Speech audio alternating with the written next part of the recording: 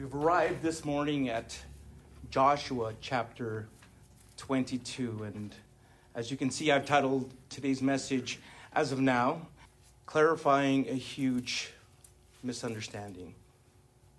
Now, we've arrived at the concluding chapters of the book of Joshua. There's only 3 more left, 22, 23, and 24, and I'm still hoping that I'll be able to finish this.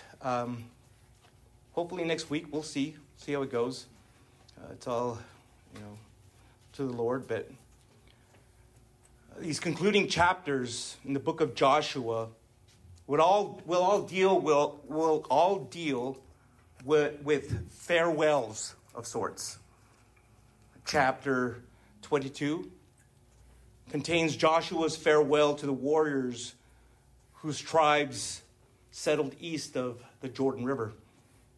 Chapter 23 will relate to Joshua's first farewell address.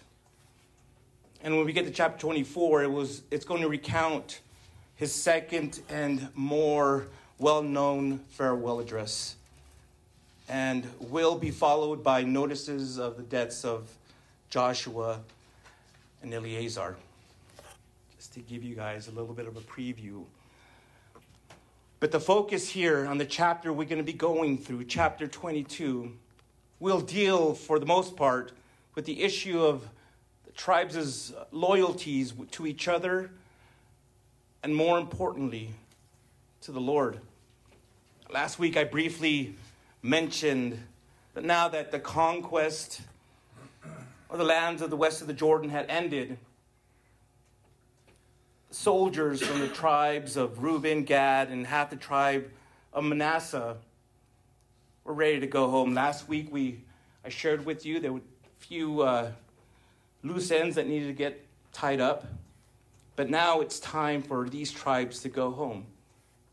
For over 7 years, they had been away from their families on the other side of the Jordan. And now the victorious soldiers are free to go home. But as we're about to see, their return home wasn't without incident. In fact, what they did, well-meaning as it was, almost provoked another war. 19th century African-American abolitionist and statesman Frederick Douglass asserted, "There is no progress without struggle." He compared those who want progress without struggle to those who want crops but don't want to plow the ground. Those who want the ocean without the sound of its waves, or those who want the sky without the roar of its thunder. In his book, the Reformed pastor Richard Baxter asserted, "In things that are essential, there must be unity." For instance, Isaiah chapter 40, verse 8 announces, "The grass withers, the flowers fade, but the word of God remains forever." Holding on to God's word as our infallible truth source is a church essential. But Baxter reasons, in things that are non-essential, there must be liberty. The Apostle Paul gets at this idea in Romans chapter 14, verse 5. "Let each one be fully convinced in his own mind." Not every issue, church, is one of right and wrong. And we must allow for that within the church family. Finally, Baxter says, "In all things, there must be charity." In agreement with that, in Ephesians chapter 4, verse 15, Paul encourages Christians to speak the truth in love when there is a point of conflict to be addressed. When these 3 elements, unity, liberty, and charity, are missing in any church or any religious organization, A crisis, my friends, is inevitable. And it won't be fixed without struggle. For those of you who have been coming to church for a while or have been in church for a while, have been through several churches, within any church, one of the issues that often causes the biggest disruption among believers is a misunderstanding of intentions. It's even happened here among us, among Christians, among believers, among this church. The struggle is finding clarification, and to fix the issue requires honest conversation and mutual acceptance. So here's what I believe this chapter will show us. Since Christ, who is our peace, has reconciled us to him, to himself, and to God, believers are given the ministry of reconciliation by the one who is the reconciler. And I'll get more into that, the explanation to that, as I go through this chapter. But for now, let's pray and ask the Lord to speak to us before we open up his word. Lord, we are so thankful that you have us here. In fact, Lord, we're excited to be here. Hear from you, to learn from you, to grow closer to you, to fall in love with you more. Lord, as your children, we want to be more like Jesus. We want to live more like him.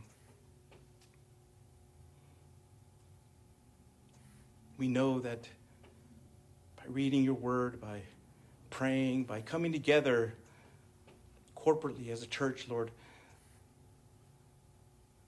that can happen. Lord, and so now as we get into this chapter, Lord, I pray that it will speak to each and every one of us, Lord. All those that are watching this and listening to this will also hear powerfully from you. The church today is fractured, it's divided. The devil has found its a way to just cause problems here.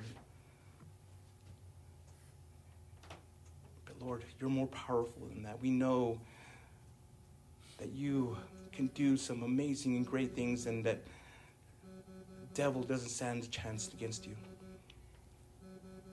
So now, Lord, speak to us as we get into your word. And we pray these things in Jesus' name. Amen. All right, so broken this down into this chapter into two sections. And I'll be reading that first section now. Joshua chapter 22, verse 1. And the word of God says, Joshua summoned the Reubenites, the Gadites, and half the tribe of Manasseh, and told them, you have done everything Moses, the Lord's servant, commanded you, and you have obeyed me in everything I commanded you. You have not deserted your brothers even once this whole time, but have carried out the requirement of the command of the Lord your God. Now that he has given your brothers rest, just as he promised them, return to your homes in your own land that Moses, the Lord's servant, gave you across the Jordan. Only carefully obey the command instruction that Moses, the Lord's servant, gave you. To love the Lord your God, walk in all his ways, keep his commands, be loyal to him, and serve him with all your heart and all your soul. Joshua blessed them and sent them on their way, and they went to their homes. Moses had given territory to half the tribe of Manasseh in Bashan, but Joshua had given territory to the other half with their brothers on the west side of the Jordan. When Joshua sent them to their homes and blessed them, he said, return to your homes with great wealth, a huge number of cattle, silver and gold, bronze, iron, and a large quantity of clothing. Share the spoil of your enemies with your brothers. The Reubenites, Gadites, and half the tribe of Manasseh left the Israelites at Shiloh in the land of Canaan and returned to their own land of Gilead, which they took possession of according to the Lord's command through Moses. When they came to the region of the Jordan in the land of Canaan, the Reubenites, Gadites, and half the tribe of Manasseh built a large, impressive altar there by the Jordan. Then the Israelites heard it and said, "Look, the Reubenites, Gadites, and half the tribe of Manasseh have built an altar on the frontier of the land of Canaan at the region of the Jordan on the Israelite side." When the Israelites heard this, the entire Israelite community assembled at Shiloh to go to war against them. The Israelites sent Phinehas, son of Eleazar, the priest, to the Reubenites, Gadites, and half the tribe of Manasseh in the land of Gilead. They sent 10 leaders with him, one family leader for each tribe of Israel. All of them were heads of their ancestral families among the clans of Israel. They went to the Reubenites, Gadites, and half the tribe of Manasseh in the land of Gilead and told them, "This is what the Lord's entire community says.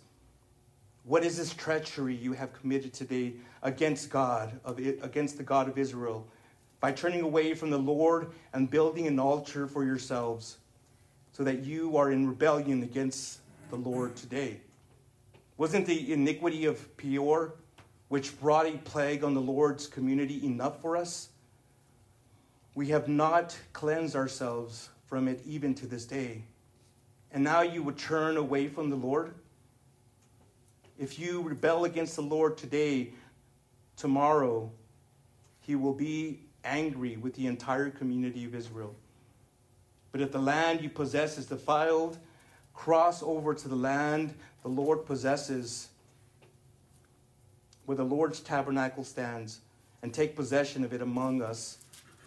But don't rebel against the Lord or against us by building for yourselves an altar than the altar of the Lord our God.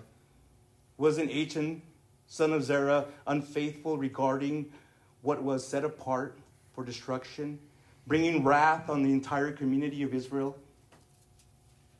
He was not the only one who perished because of his iniquity.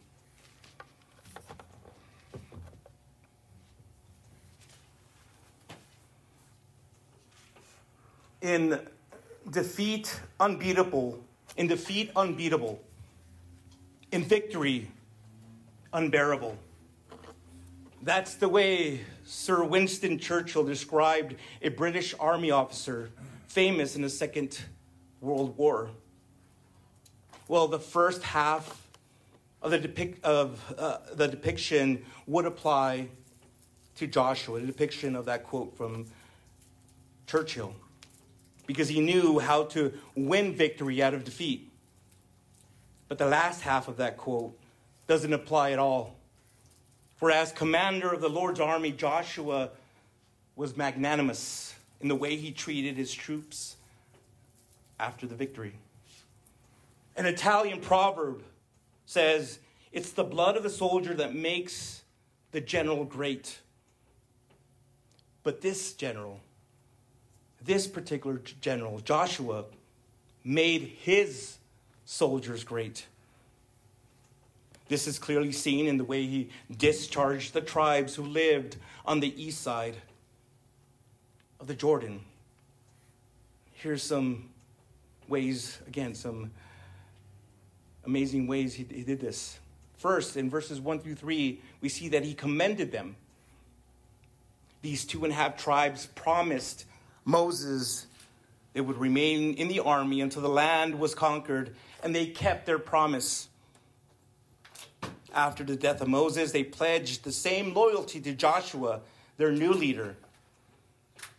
And so these tribes have been loyal to Moses, to Joshua, and to their brothers from the other tribes. They had been so loyal to their leaders. No, why? That's the question. Why have they been so loyal to their leaders and fellow soldiers? Because they were first of all loyal to the Lord their God. It was his mission that they were carrying out, and his name that they were seeking to glorify. In the service of the Lord, far above our devotion to anybody else, anybody, any leader, any ministry leader, any person that leads has a leadership position in any church, far above a cause or even nation, our devotion is to the Lord. Colossians chapter 3, verses 23 and 24 says, "And whatever you do, do it heartily as to the Lord and not to men, knowing that from the Lord you will receive the reward of the inheritance. For you serve the Lord Christ." Secondly, the way he discharged them there in verse 4. Having fulfilled their mission and had kept their promise, the tribes were now free to go home. For the Lord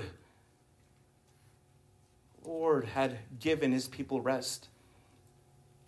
The concept of rest is important in the book of Joshua, and it means so much more than simply the end of the war.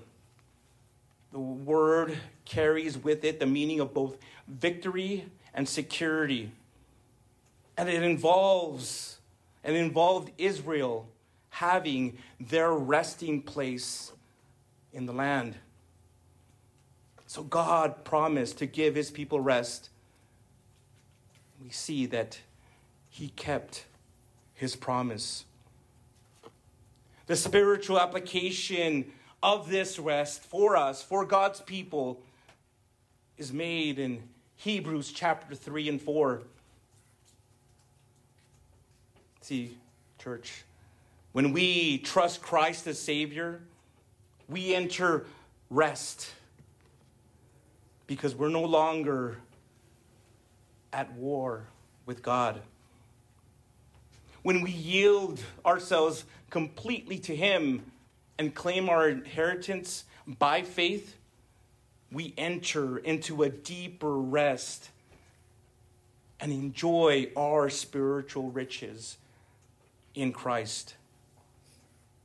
Imagine for a moment what would have been like for these soldiers to return home after being away for so long. Think of the love they would experience, the joys they would find, the treasures they would share.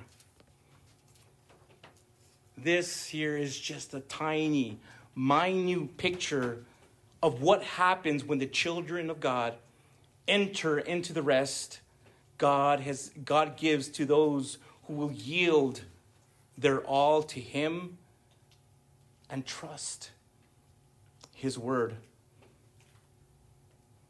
Another thing we see that made Joshua so great is that he admonished those soldiers. We see that in verse 5. Like any good leader, Joshua was more concerned about the spiritual walk of his people than anything else. The army experienced victory in Canaan because Joshua loved the Lord and obeyed his word. And that would be the open secret of Israel's continued peace and prosperity. So just as they had been diligent in battle, obeying their commander, so they must be diligent in worship, obeying the Lord their God. Which, by the way, was a promise each of the tribes made to the Lord at Mount Gerizim and Mount Ebal. Now, the motive for their obedience had to be love. It had to be love for the Lord their God. See, if they loved him, they would delight in walking in all his ways and obeying his commandments. Instead of trying to serve two masters, they would cleave to the Lord and serve him and him alone with all their heart and with all their soul. Remember, this was something Jesus said in Matthew chapter 22. He said this was the first and greatest commandment. Therefore, to disobey it would mean committing a great sin. He said this, and Jesus, our Lord, said this in John chapter 14, verse 15. If you love me, pay close attention to what he said again here. Jesus said, if you love me, keep my commandments. And finally, in verses 6 through 8, we see that Joshua blessed those troops. It was a ministry of the high priest to bless God's people. But anybody, any common person can invoke God's blessing on others, especially a leader upon his people or a father upon his family. So what a sight it must have been to see a great general asking God's blessing on his troops. But this blessing also involved sharing the rich spoils of battle with them and their family members back home. See, it was the custom in Israel that those who stayed home or couldn't participate in the battle for some good reason, it was custom for them to also share in the spoils. After all, these people had protected the home cities and kept the machinery of the community going while the men had been out fighting. And so it was only fair that they share in the spoils. So indeed, 2.5 tribes lived east of the Jordan. The 2.5 tribes that lived east of the Jordan, as you can see, it was an honorable discharge. And so as the men of Reuben, Gad, and half the tribe of Manasseh made their way east and past the landmarks that had brought back memories of great things, the great things that God had done, their hearts began to stir. Their hearts began to disturb them.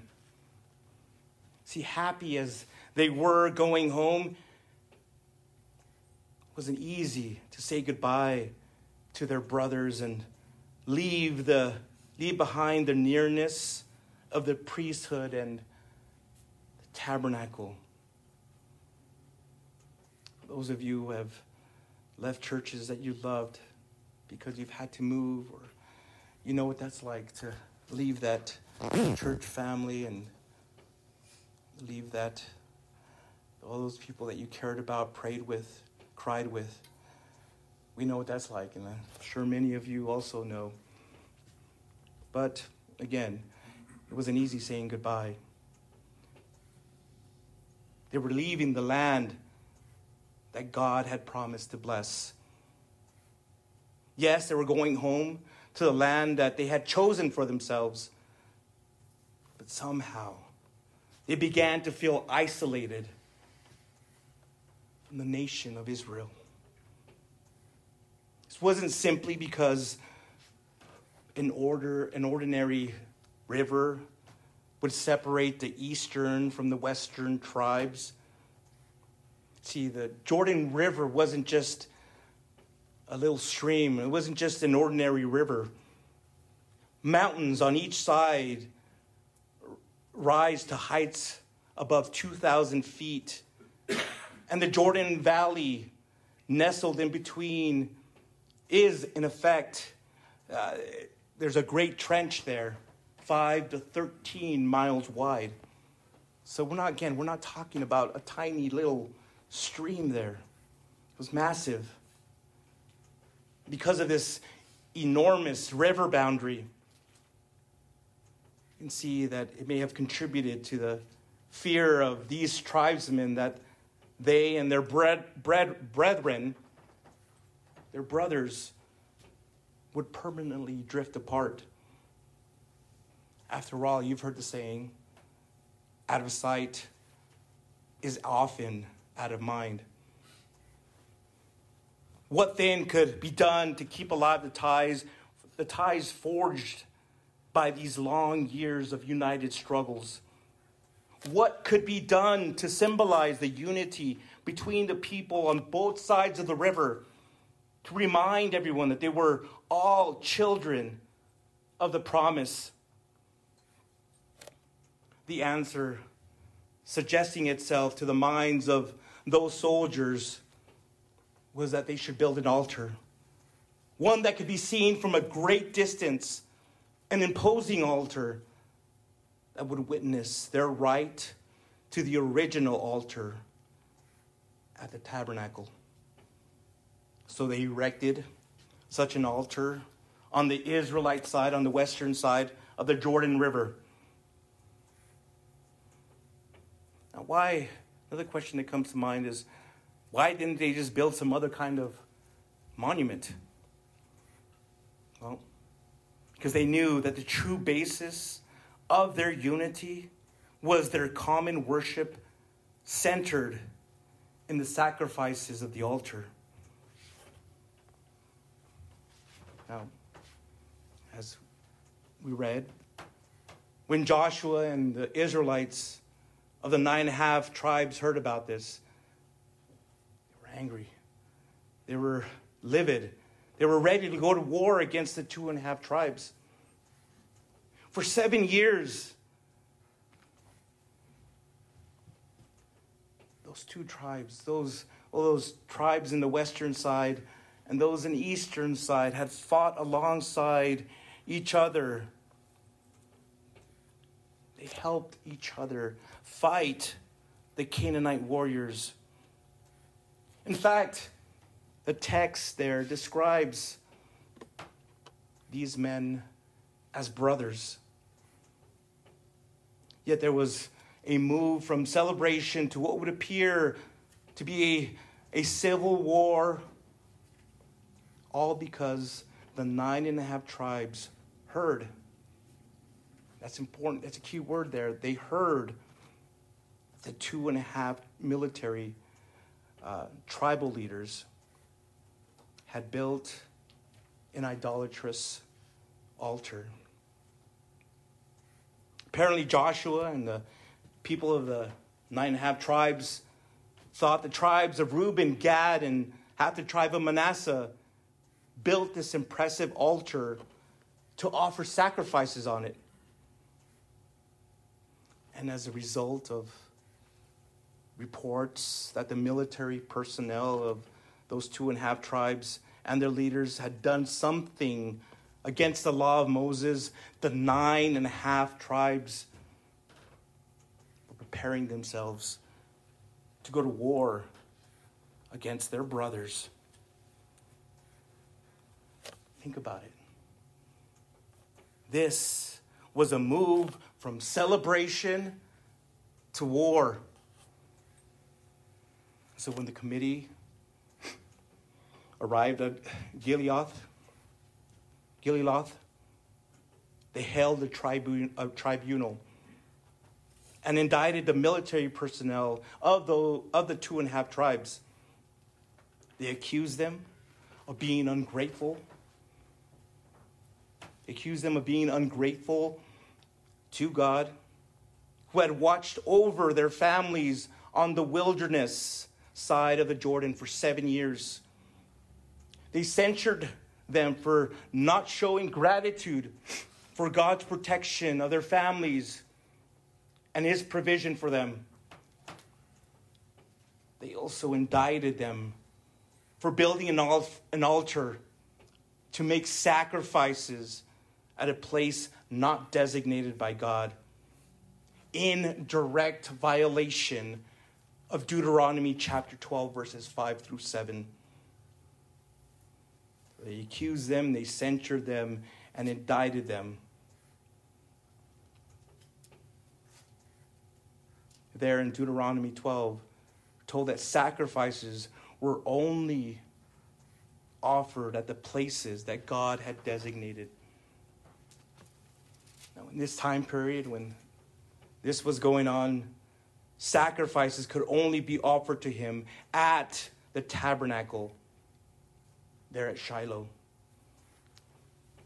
This committee also indicted the military personnel of the 2.5 tribes for dishonoring their own place in Israelite history by failing to remain faithful even after seeing God fight for them in battle.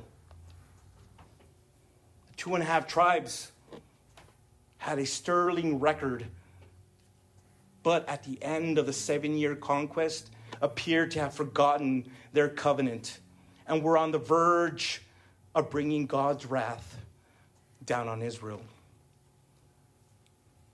So this particular part of the passage also revisits Numbers chapter 24. There, the Moabite women seduced the Israelite men, and eventually the Israelite men worshipped the false gods of Moab. As a result, Numbers 24:9 says that God killed 24,000 Israelite men. And there they tell those military leaders from Gad, Reuben, and half the tribe of Manasseh that even to that day, even up to that point, they still were feeling the effect of that judgment. The leaders of the 9.5 tribes also reminded the 2.5 tribes of Achan's sin back in Joshua chapter 7. There we read how Achan had taken valuables when the city of had taken valuables upon the fall of the city of Jericho. This caused God to tell Joshua that Israel lost the battle of Ai because one man had sinned. Because of one man's sin, it affected the whole nation. And so similarly, the action of the 2.5 tribes might lead to God's judgment against the entire nation of Israel. And so this tells us that the 9.5 tribes were afraid enough to try to protect God's name by defending his honor. They were worried. And you blame them after all they had gone through, after the punishments, after all they had seen, for disobeying the Lord. So they needed to do something about it. Now in the next section now that we're going to be reading is the response. The response from those 2.5 tribes, from the leaders of those 2.5 tribes. So let's pick up in verse 21. Joshua chapter 22, verse 21. The Reubenites, Gadites, and half the tribe of Manasseh answered the heads of the Israelite clans, the mighty one, God, the Lord. The mighty one, God, the Lord, he knows, and may Israel also know. Do not spare us today, if it was in rebellion or treachery against the Lord that we have built for ourselves an altar to turn away from him. May the Lord himself hold us accountable if we intended to offer burnt offerings and grain offerings on it, or to sacrifice fellowship offerings on it. We actually did this from a specific concern that in the future, your descendants might say to our descendants, what relationship do you have with the Lord, the God of Israel? For the Lord has made the Jordan a border between us and you, descendants of Reuben and Gad. You have no share in the Lord, so your descendants may cause our descendants to stop fearing the Lord. Therefore we said, let us take action and build an altar for ourselves, but not for burnt offering or sacrifice. Instead, it is to be a witness between us and you, and between the generation after us, so that we may carry out the worship of the Lord in the presence with our burnt offerings, sacrifices, and fellowship offerings. Then in the future, your descendants will not be able to say to our descendants, you have no share in the Lord. We thought that if they said this to us or to our generations in the future, we would reply, look at the replica of the Lord's altar that our fathers made, not for burnt offerings or sacrifice, but as a witness between us and you.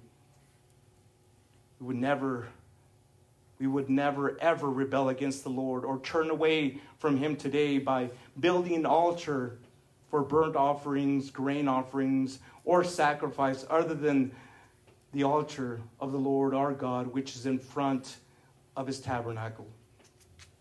When the priest Phinehas and the community leaders of the heads of Israel clans who were with them heard that the descendants of Reuben, Gad, and Manasseh, what they had to say, they were pleased. Phinehas, son of Eleazar, the priest, said to the descendants of Reuben, Gad, and Manasseh, today we know that the Lord is among us, because you have not committed this treachery against him. As a result, you have rescued the Israelites from the Lord's power. And then the priest Phinehas, son of Eleazar, and the leaders returned from the Reubenites, the Gadites, in the land of Gilead to the Israelites in the land of Canaan, and brought back a report to them. The Israelites were pleased with the report, and they blessed God. They spoke no more about going to war against them to ravage the land where the Reubenites and Gadites lived. So the Reubenites and Gadites named the altar. It is a witness between us and the Lord is God. It is a witness between us that the Lord is God. Clarifying a huge misunderstanding, and that's what these 2.5 tribes had to do. So again, we see here, begin with now the delegation or the committee, they permit the leaders of those 2.5 tribes to respond to the indictments and accusations that were made against them. The scene here is a reminder. It's a reminder to all of us that we shouldn't assume the motives of our brothers and sisters before speaking to them. It's one of the biggest mistakes happens within a church, within a fellowship, assuming the motives. You don't know, don't understand. You've heard the saying before, what happens when you assume. Don't be that way. There's a problem, there's an issue. You don't understand. Reach out to that brother or sister in Christ. It can cause so many problems in the church. Don't assume the motives of our brothers and sisters before speaking to them. Why?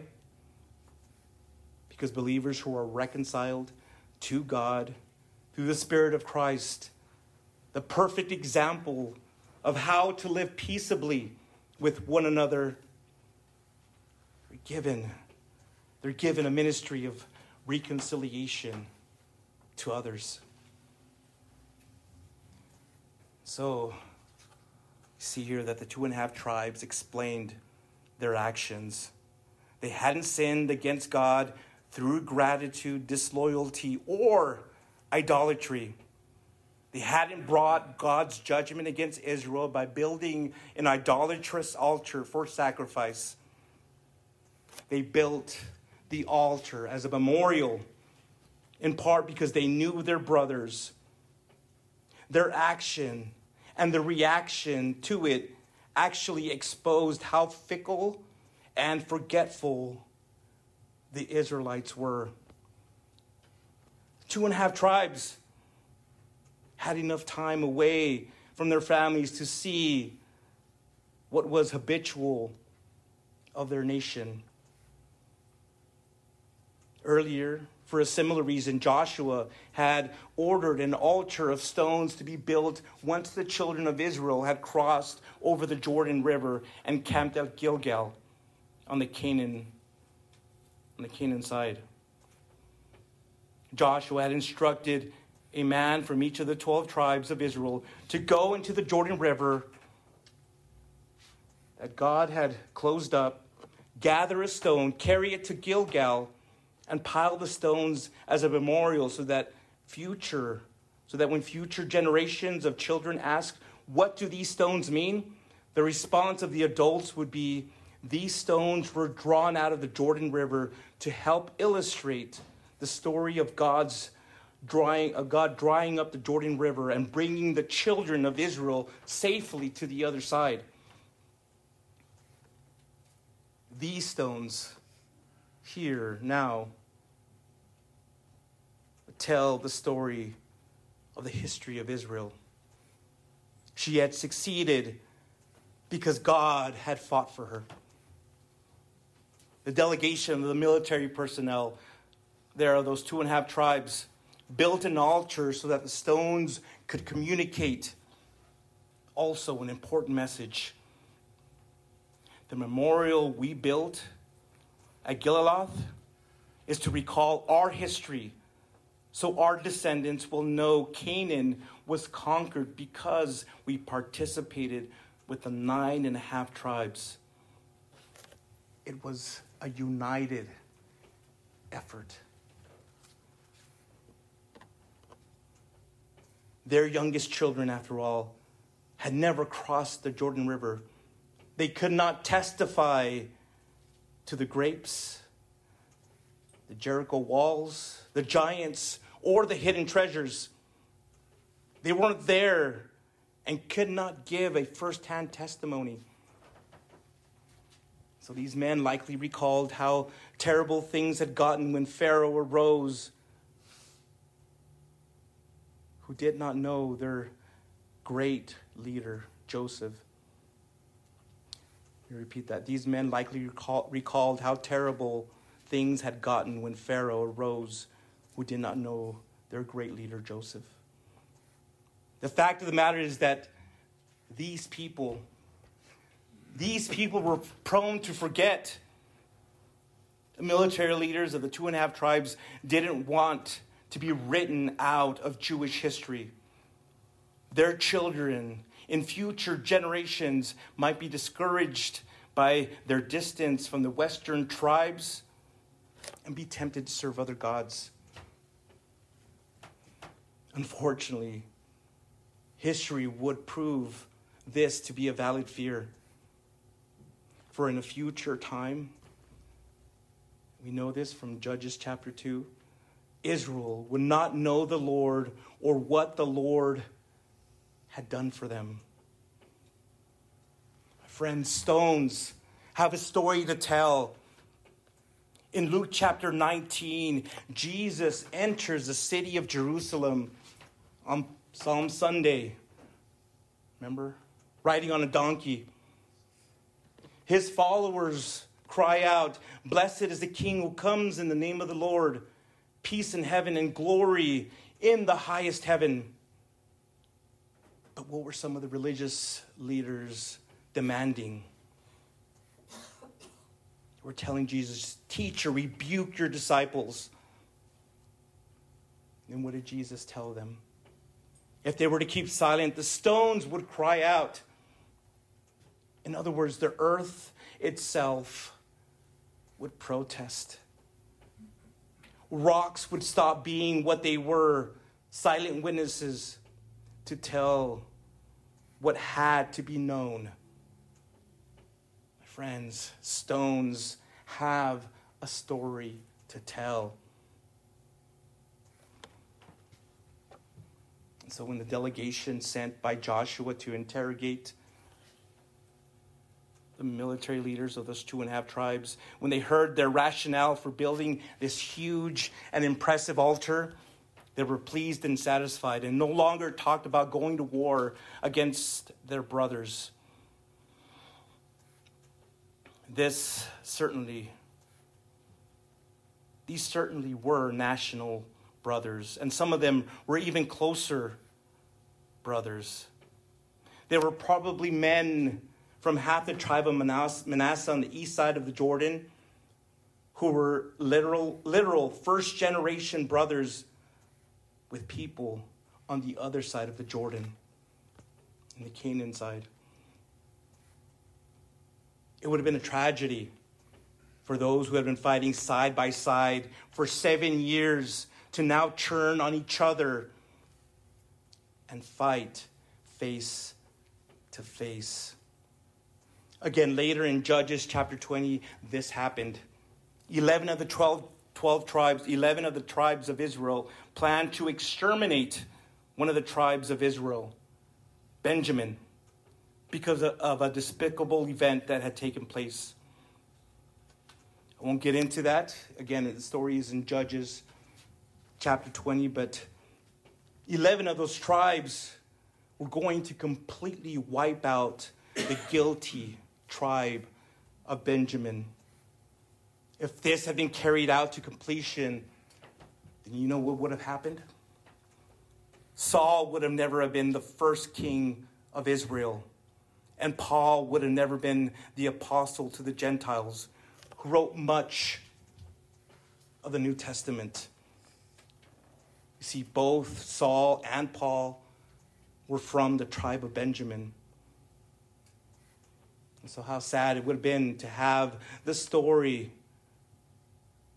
without their part of his story. All the potential wouldn't have been realized, for there would have been no tribe named Benjamin out of which they could have been born.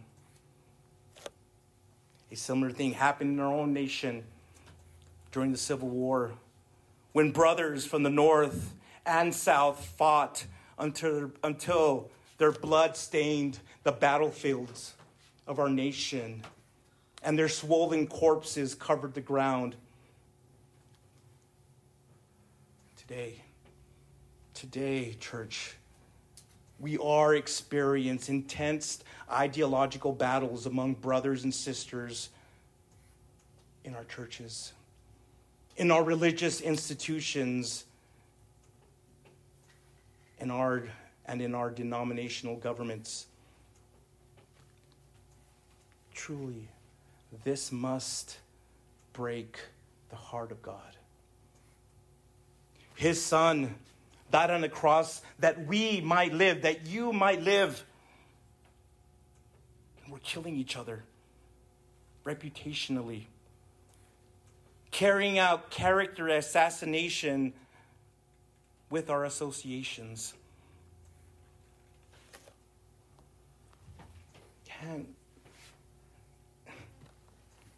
Can we not remember Christ's prayer in John 17:11? Holy Father, protect them by your name, so that they may be one as we are one. 1 Timothy chapter 2, verse 5 says, there is one God and one mediator between God and mankind, the man, Jesus Christ. I repeat something I've been saying before. Believers who are reconciled to God through the Spirit of Christ, the perfect example of how to live peaceably with one another, are given a ministry of reconciliation to others. It's ours to unite. It is ours to unite with one another through listening.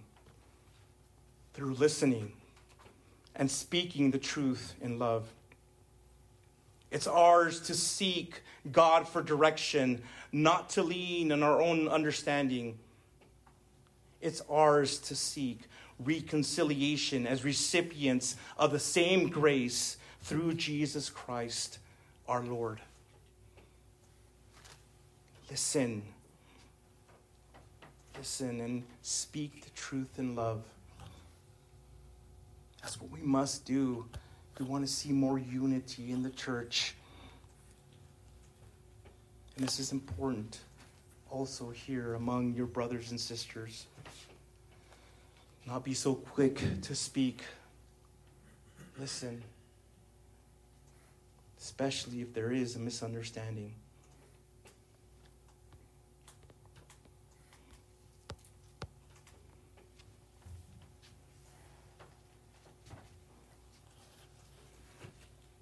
So, in review,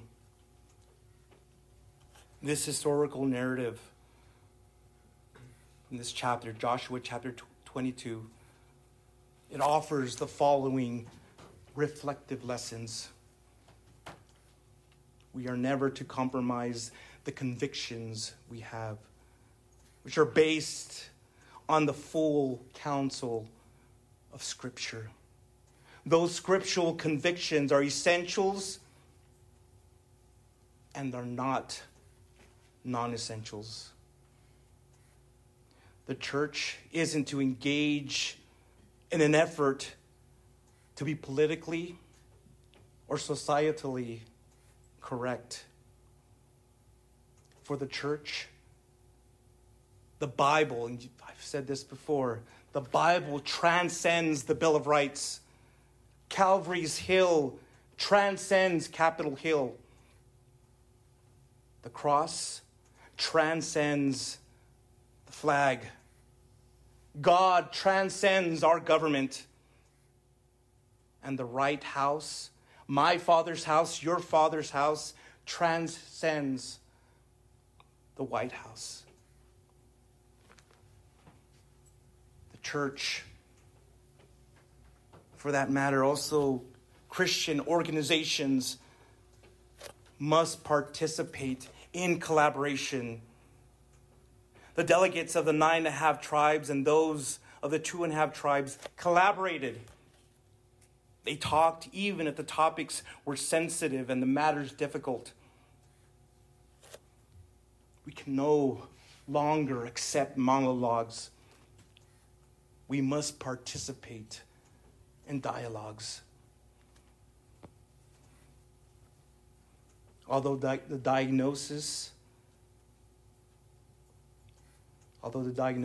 are significant, in order to treat and transform our ailments and illnesses, we must have prescriptions.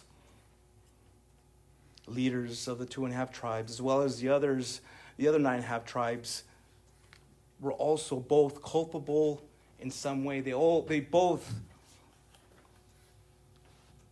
had some guilt, were guilty in some way. If the leaders of the 2.5 tribes had informed Joshua and his leaders before leaving for home on the east side of the Jordan that they were going to build this impressive altar at Gilaloth for the purpose of a memorial and not for sacrifice, then all this could have been avoided. There would have been no reason to plan to go to war against them. On the other hand, if Joshua and his leaders had inquired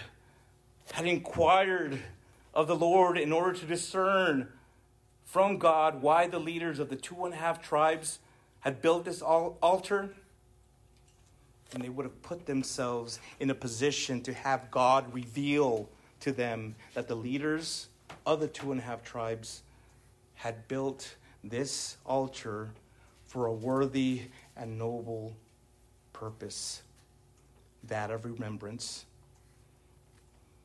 The Gibeonites had been able to deceive Joshua and his leaders as to who they actually were.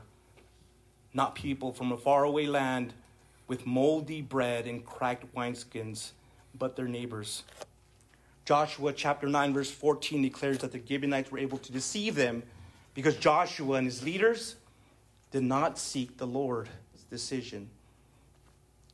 Here's where I'm getting at, every church leader, those of us who are leaders and who want to lead, even those who are leading Christian organizations, they must be willing to acknowledge their own culpability in the problems we face and not simply play the blame game.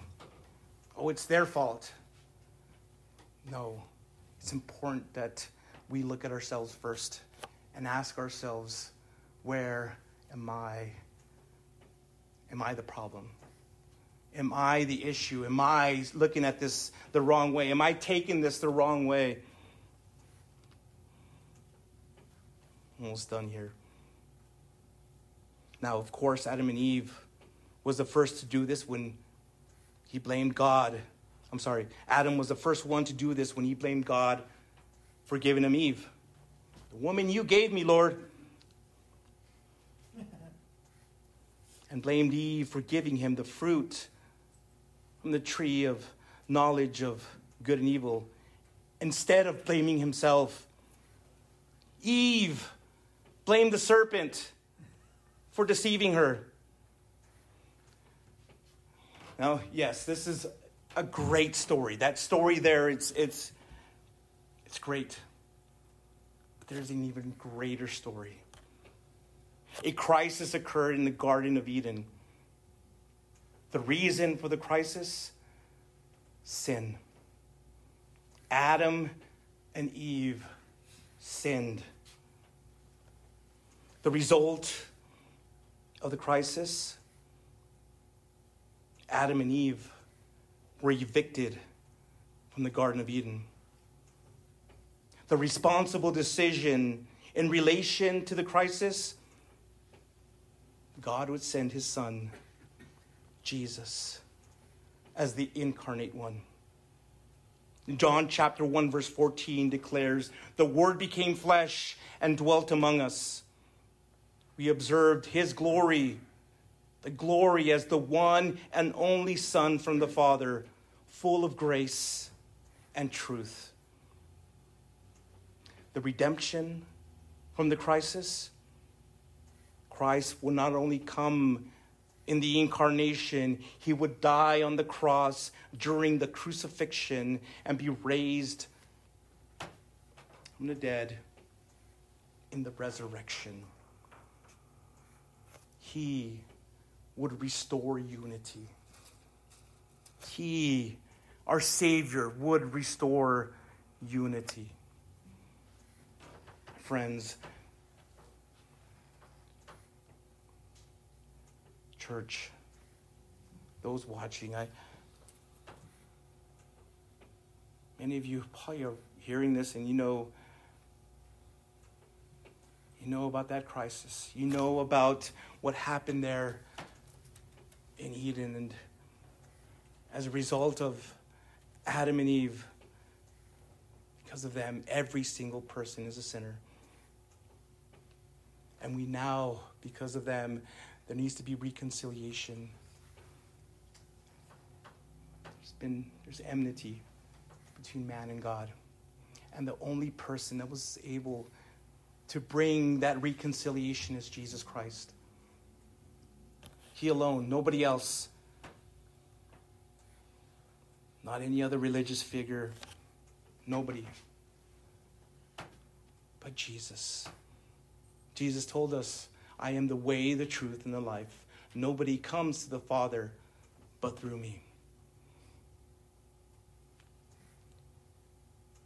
If this is something you now believe, and you want your sins to be forgiven, I want to invite you to the cross to receive Jesus as your Lord and Savior and be born again. So wherever you're at, I want you to close your eyes and bow your head. And with all your heart, with all sincerity, pray this. Lord Jesus, I know that I'm a sinner and I ask for your forgiveness. I believe you died for my sins and rose from the dead. I now turn from my sins and confess you as my personal Lord and Savior. Thank you for saving me. Thank you for all you've done for me. Now fill me with the Holy Spirit so that he may help guide me in my new born-again life. In your name, amen. Thank you so much for visiting us here at Fresh Vision Calvary Chapel. We hope we were blessed by Pastor Angel's message. For more information about Fresh Vision Calvary Chapel, such as our service time or how to get connected, please visit our website at fvccelp.com. If the Lord is leading you to give to the ministry of Fresh Vision Calvary Chapel, there's a PayPal link in the video description below. Once again, thank you so much for visiting us here at Fresh Vision Calvary Chapel. We hope to see you again soon.